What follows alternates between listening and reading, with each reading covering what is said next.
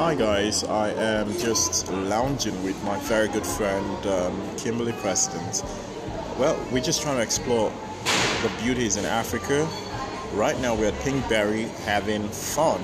We just had some yogurts and fruits. Well, let us see how this happens with some delicacies in Africa that have been imported. That's what I would say, because I know African cuisine usually do not have something like this. It has something different, from the earth, like Kimberly President says. So Kimberly, how did you enjoy your meal of ice cream?